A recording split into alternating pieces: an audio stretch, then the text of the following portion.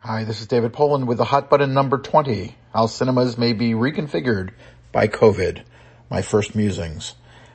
Anyone who's ever read me knows I believe in theatrical exhibition, both aesthetically and financially. Most of the barbs thrown in the direction of exhibition prove nothing but the lack of imagination on the part of the thrower. I don't want to bore you or myself with another long list of misunderstandings about the place of theatrical in the industry. This shorthand will suffice. Theatrical is the rare segment of filmed entertainment that demands a payment for a single view, and it is by far the most profitable such segment in filmed entertainment history to last more than a few years. Physical media has had its booms and quickly become marginalized. And the current upswing in VOD, video on demand, after decades of mediocre returns on the wide release scale, is also clearly temporary. The segment of the business most benefited by this moment in COVID. That said, exhibition has reconfigured itself repeatedly over the last 45 years. Jaws is always given credit for the wide release, but it arrived on 409 screens, and it never expanded past 675 screens in its first release. 2 years later, Star Wars platformed on 43 screens, and in its first run went as wide as 1,096 screens. There were only 15,000 to 16,000 total screens in America in those years. By 1987, there were almost 21,000 indoor screens in America, and the widest release was Beverly Hills Cop II on 2,326 of them. We're also in the midst of a clumsy multiplexing by a lot of single screens around America. This is the first period I burn into memories of the patrons amongst people arguing against theatrical. In the 1990s, exhibitors used bankruptcies to dump a lot of those awkward multis and to build new multis, often with what were seen as huge numbers of screens, 20 to 30, but many of those were being built with big rooms, over 250 seats, and small rooms, under 150 seats, and the small rooms had pretty small screens, some shockingly small. This was before the arrival even of widescreen TVs, but the joke was already that those screens were like watching a movie on your TV. This is period 2 that I hear about from exhibition haters. Between 1993 and 2002, in that rebuilding period, the domestic screen count grew from 25,000 to 35,000. And the count has only gone up about 6,000 screens since here in America. The system that was set up by the exhibitors in the 90s, building more theaters with bigger screens but smaller seat counts that can expand seat count for big demand, quote unquote, the Accordion System, is still effective. Another little discussed part of that consumer-friendly transition was the very expensive switch from film stock and reels to digital delivery and projection. The cost of adding digital projection was in the billions, but annual savings to the distributors, not the exhibitors, was estimated at $2 billion a year at that time. This transition was hand in hand with this accordion system of new multiplexes, as the cost and physical demands of running, say, one title on 6 screens with showings every 30 minutes on opening weekend. This was not really possible with 35mm film, or at least it was massively challenging every time you attempted it, even with 2 or 3 prints, which having 2 or 3 prints was rarely available. This was also the period when VHS rental, driven by Blockbuster, was booming. We heard most of the same arguments we now hear about streaming. Blockbuster was sold to Viacom in 1994 for $8.4 billion, and by 2000 it was valued at $4.5 billion. Now it's valued at almost nothing. Domestic theatrical hit the $1 billion mark for the first time in 1979. It went to the record high of that time at $4.4 billion in 1990. In 2000, it got to $7.5 billion. And it made its biggest leap in a single year in 2002, going from $8.1 billion to $9.2 billion, with the arrival of Spider-Man and the arrival of the CG era, which admittedly started with Jurassic Park in 1993, but it was still a specialty act before comic book superhero movies became makeable at a price. High price, but at a price. 2002 also marked the first year in box office history in which the worldwide box office, as primarily defined by films that were generated by Western European countries dominated by Hollywood, passed domestic box office. By 2019, the international box office would deliver more than 2.5 times the revenues of the domestic theatrical market. Between 2015 and 2020, the number of international theaters grew, almost all digital houses, from just under 10,000 digital screens to around 160,000 digital screens. In that same period, the 10,000 analog screens, that's film on a screen, disappeared almost completely. As all that noted, An objective reader can see that the exhibitors have dealt with change on a nearly constant basis since the mid-90s, from cable to new competition from home entertainment, VHS, DVD, streaming, to stadium seating, to a near 100% turnover in how films are played in theaters, digitally now, to the internet, to inexpensive big screen TVs in homes, and so many other smaller challenges based in change. No one that I know is claiming that streaming, which is really still in its early days, will not be the most dominant delivery system of content moving forward.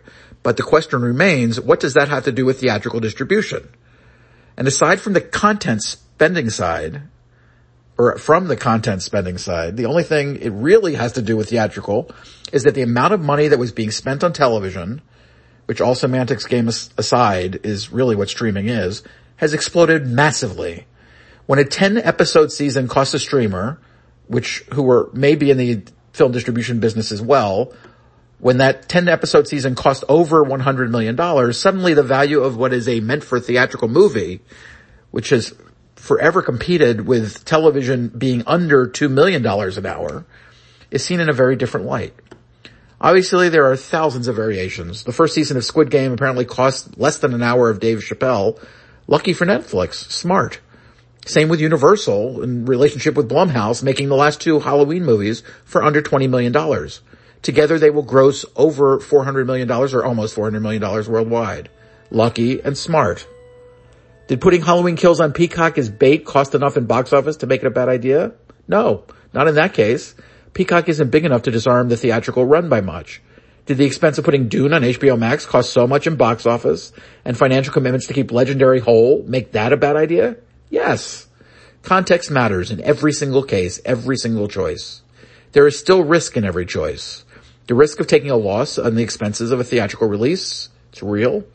And the risk of losing out on a significant piece of revenue and brand building that can come from a theatrical release, equally real. Right now, it is not in fashion to think both ways, at least in the media. But, and I can't emphasize this enough, none of this is new. Because of the financial scale of television now, the line is much blurrier. But every major studio has been in the business of film and TV for decades. Has Sony ever made as much money on a single movie as they have on Seinfeld? Not likely. Disney has not only been a producer, but they've owned ABC and ESPN for a long time now. And they've created a huge chunk of the revenues for that company, even as Marvel has pushed the boundaries of revenue for a branded film series. All of which brings me back to where I started in this piece. What is the future of theatrical exhibition? Only someone delusional will tell you they know the answer for sure. Hell, even guessing may be a fool's errand, but damn it, I am just that fool. Much as I believe in theatrical, I think we need to consider another period of change in exhibition. The ugly version has been speculated about many times through the COVID era, but all the chains were going out of business, according to the experts, through much of 2020 and 2021. A few smaller players have actually gone out of business. AMC got touched by an insane Wall Street event and is stronger now than it was when all this started. I myself was speculating in conversation with industry friends about the potential of the entire exhibition business collapsing down to 10% of where we are now, 3,000 to 4,000 screens in America. Or alternatively, suffering a 30% drop to like 28,000 screens, 25,000 screens. But I don't think that number's likely because either it'll be closer to current numbers or we'll suffer a more serious drop. The middle is a place that I think we are unlikely to land, at least in the configuration we're currently in. As the audiences return to the movie theaters since vaccination started, there's been a distinct lean to premium theaters and the multiplexes. If people are going back, they seem to want the highest quality experience. Noted. Even at a higher price. Noted. So, is there a brand new theatrical paradigm about to thrust itself upon the exhibition world, replacing 25 years of the Accordion System? Well, let's look as an example at the AMC River East 21 in Chicago. 3,281 seats on 21 screens. Only 2 premium screens in there. Dolby and a Real D 3D. No IMAX. But even with the 2 screens they have, only Dolby is used every day. The Real D 3D won't be used this week, for instance, until Eternals lands on Thursday of this week. Even though Bond has a 3D version in Real D available. Last Night in Soho is the one in the Dolby room there. This is a 20-year-old theater in downtown Chicago, even with no matinees and showtimes being taken for a number of films with on-screen captions. They have 4 screens with films you've likely never heard of. They have a dock and A Quiet Place 2 still playing. And Ghostbusters. Yes, the original Ghostbusters. So what should that theater look like in 2025 to be thriving? Would they be better as the River East 14 with 3 more premium screens? Here in Los Angeles, AMC has recently taken over the Grove theaters. They were built for luxury by the outdoor mall developer Rick Caruso 19 years ago. And those theaters have done huge business in the past. They had a 4DX screen, but not now. No premium screens at all, no premium sound, 14 screens, 2,939 seats, but no space for physical expansion beyond where they currently are. The way this mall is built, there's nowhere for them to go. A new space has opened up, actually, in the mall nearby, but it will be filled by a massive new Apple store. So what is the future of this space? What will they add? Can they add? Should they add? Well, that is what I will start trying to project in earnest in the second newsletter of this series. Until tomorrow.